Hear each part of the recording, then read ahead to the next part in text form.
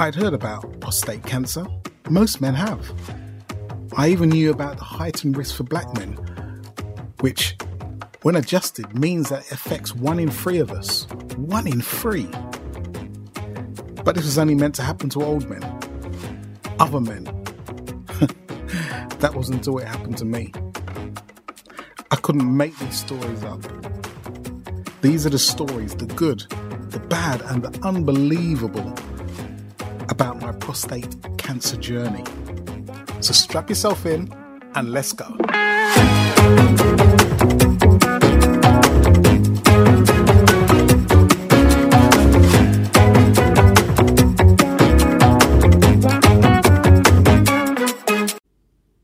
Episode 6. Decisions.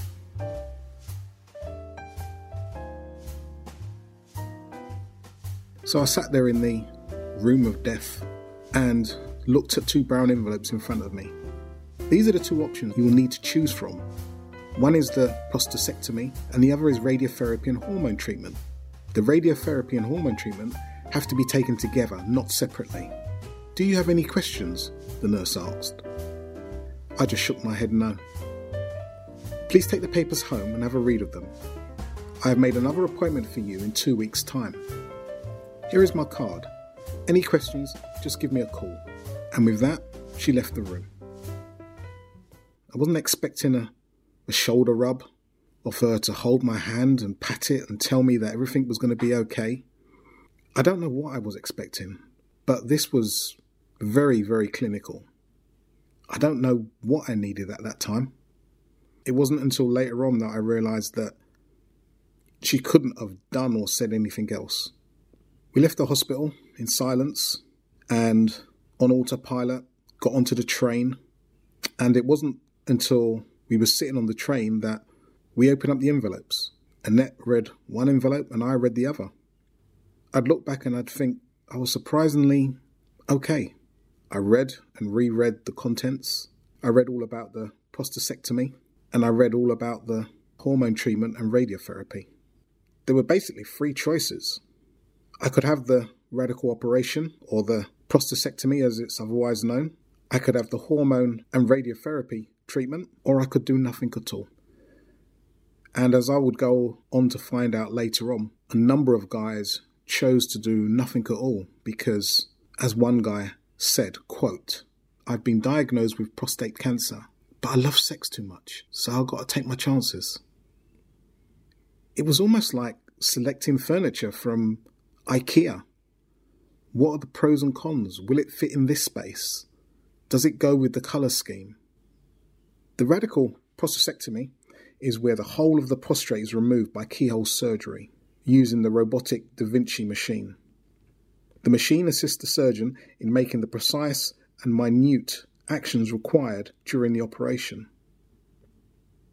Unlike years before, where a man would be effectively cut from left to right with a 10-inch incision, the Da Vinci machine only requires 5 small incisions for the drip, the instruments and the cameras, and a slightly larger one around the belly button for the final removal of the prostate.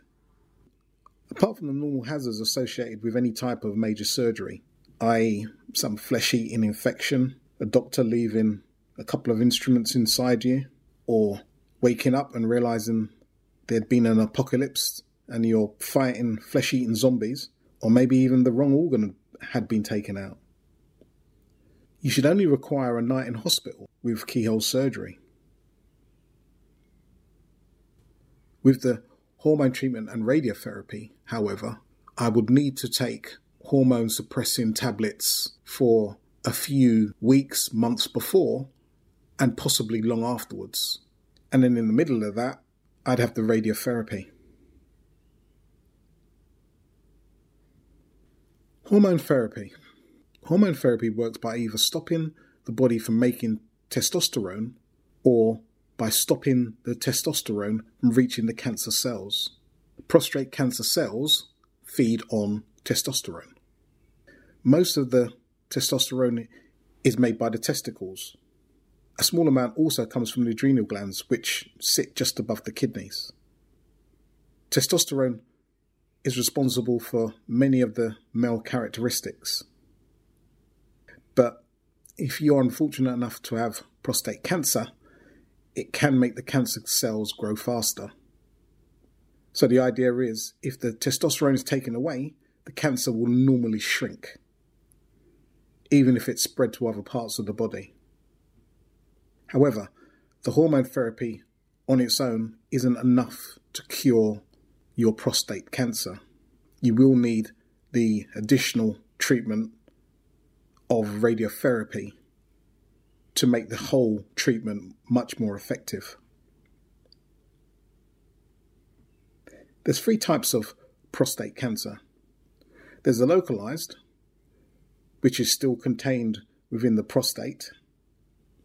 Locally advanced prostate cancer, which is where it's spread to the area just outside the prostate. And advanced or metastatic prostate cancer, where it has spread to other organs and possibly your bones. Additionally, there is prostate cancer that has come back after the radical surgery. Hormone therapy can be delivered in 3 different ways: injections or implants, tablets, or very rarely, there is surgery to remove the testicles. Injections or implants are used to stop the body from making testosterone in the first place. They work by blocking the message from the brain that tells your testicles to make testosterone. The implants or the injections are as good at controlling the prostate cancer as the surgery to remove the testicles. The injections are injected under the skin or into the muscle. This may be in your arm, abdomen, your thigh, or your buttock, depending on the type that you're having. Implants may be given as a small pellet that is placed under the skin in the abdomen and slowly releases the drug. How often will you receive injections? You'll have the injections at your GP surgery or local hospital. How often you will need them will vary on the type you are having.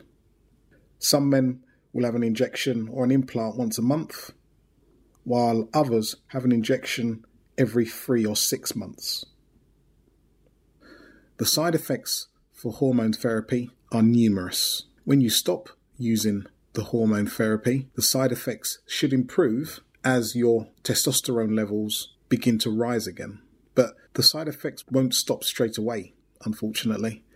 It may take several weeks, months, or even years. And even for some men, the side effects may never go away completely. Hot flushes are a common side effect of hormone therapy, where you have a sudden feeling of warmth, intense warmth, and before you know it, you're sweating profusely. This can go on for a few seconds or even a few hours. You may suffer from extreme tiredness, fatigue. It could come on suddenly and affect your energy levels, motivation, and emotions. It may mean having to rearrange your day when you know that you can be the most physically active.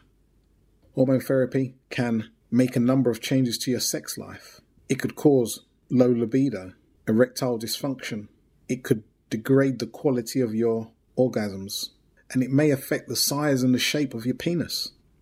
You may also put on weight while you're on hormone therapy, especially around the waist. You may lose some muscle tissue and observe a reduction in strength. You may also get aching muscles and joints. Hormone therapy may also affect your concentration and your focus. You may struggle to remember things. There may be some breast swelling or tenderness. Now, you're not going to grow a B cup, but you may have some moobs. You certainly may be a bit more flabby in the breast area and experience tenderness. You may lose your body hair. You may also find that your bones are thinning. This is more of a problem with long-term hormone therapy than a short-term course. Hormone therapy may slightly increase your chance of developing other health problems such as stroke, blood clots, heart disease, type 2 diabetes. And in the documentation it said you may experience mood swings and burst into tears for no reason at all, or feelings of anger from nowhere. Some men experience low moods, anxiety or depression. Now this could be caused by the hormone therapy itself, or it could be caused by the overall prostate cancer diagnosis and the fact of the other side effects having a negative effect on your lifestyle. Now these are just the side effects for hormone treatment. The radiotherapy adds another set of side effects. What I didn't realize at the time though is that later on, maybe a few years down the line, you may require a repeat treatment or a new treatment altogether because of a reoccurrence of your prostate cancer. Would it have affected my decision? No, but at the time I just didn't know of the likelihood of having to receive another treatment. For some men, because they have underlying health conditions, the prostatectomy is not an option, and they will be looking at one of the other treatments that doesn't involve the removal of the prostate. If you've had one of the other treatments, such as radiotherapy and hormone treatment, and there is a reoccurrence of your prostate cancer, it's very telling in the name of the surgery to try and remove the prostate afterwards. Radiotherapy has a tendency to fuse the prostate to the bladder wall, and the surgery to try and remove the prostate after radiation therapy is called salvage surgery. And because of the nature of the damage, it may well be that the nerves cannot be saved.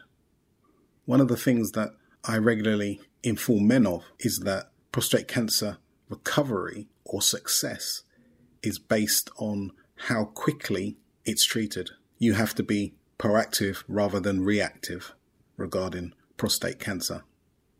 Prior to the early 1980s, if a man had prostate cancer and he was having the prostatectomy, he would be 100% impotent afterwards. We owe the whole nerve-sparing technique to a doctor called Patrick C. Walsh, who discovered in the mid-1980s that the nerves responsible for a man's erection are actually outside the prostate and not inside it. For radiotherapy, the list of possible side effects may have been a little shorter, but they were just as daunting. They include painful urination, a burning or stinging sensation when passing urine, tiredness or fatigue. There'll be a noticeable lack of energy, but it may settle while the course is continuing.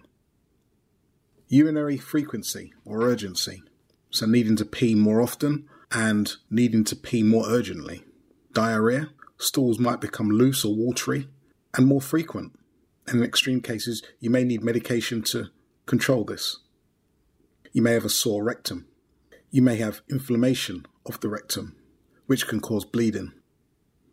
Latest side effects include impotence and continuing minor bowel changes, stools remaining loose and more frequent. Later on, you may additionally suffer from a urethral narrowing, which results in a decrease in urinary flow. And there's an extremely small chance that you may develop another cancer near to the treatment area in up to 10 years' time. You will need to change your eating habits and drinking habits to help lessen some of these side effects. There's a list of drinks to avoid, such as caffeinated drinks, coffee, tea, energy drinks, orange and grapefruit juice, and alcohol. Not that I had a problem with those things, but the list just seemed to be never-ending. So for me, I had the two choices, and the lesser of the two evils seemed to be having the prostatectomy. I figured I'd take my chances with incontinence and impotence being the two main side effects compared to the list for radiotherapy and the list for hormone treatment, which I saw as one was going to make me impotent and incontinent, or possibly, and the other one was going to definitely turn me into a girl. I did make the choice early on, but I would sit and really try to convince myself, was that the best option? And for me, it was just the best option out of two really bad choices. I did speak to a few people regarding both options. For some men, they didn't have the option of the prostatectomy because of other health issues. But one of the guys that I spoke to that had the prostatectomy, we spoke for about 20 minutes, and he mentioned the catheter being uncomfortable. He said that the prostatectomy was hard but not impossible, it was okay. And regarding sex, he said, yeah, that's no problem at all. But every guy is different. Every guy is going to react different. Every guy's prostate is going to be different. You may recover very easily, or it may be a little bit more difficult. Nobody really knows until you're on that operating table. It's down to the skill of the surgeon. I thought I was making the right choice, given the choices before me. I wouldn't say speaking to anyone convinced me one way or another, because I'd pretty much made up my mind, but what could I do? I certainly wasn't worried about it. To me, there's no point in worrying about something that you don't know. You don't know how you're going to react. You don't know how damaged your prostate is. So it was pointless worrying about what could be. Just that I needed to do this as soon as possible, and I would take everything else as it come. I could have not been tested. I could have not insisted on having that health check and that doctor that asked me about doing the PSA test.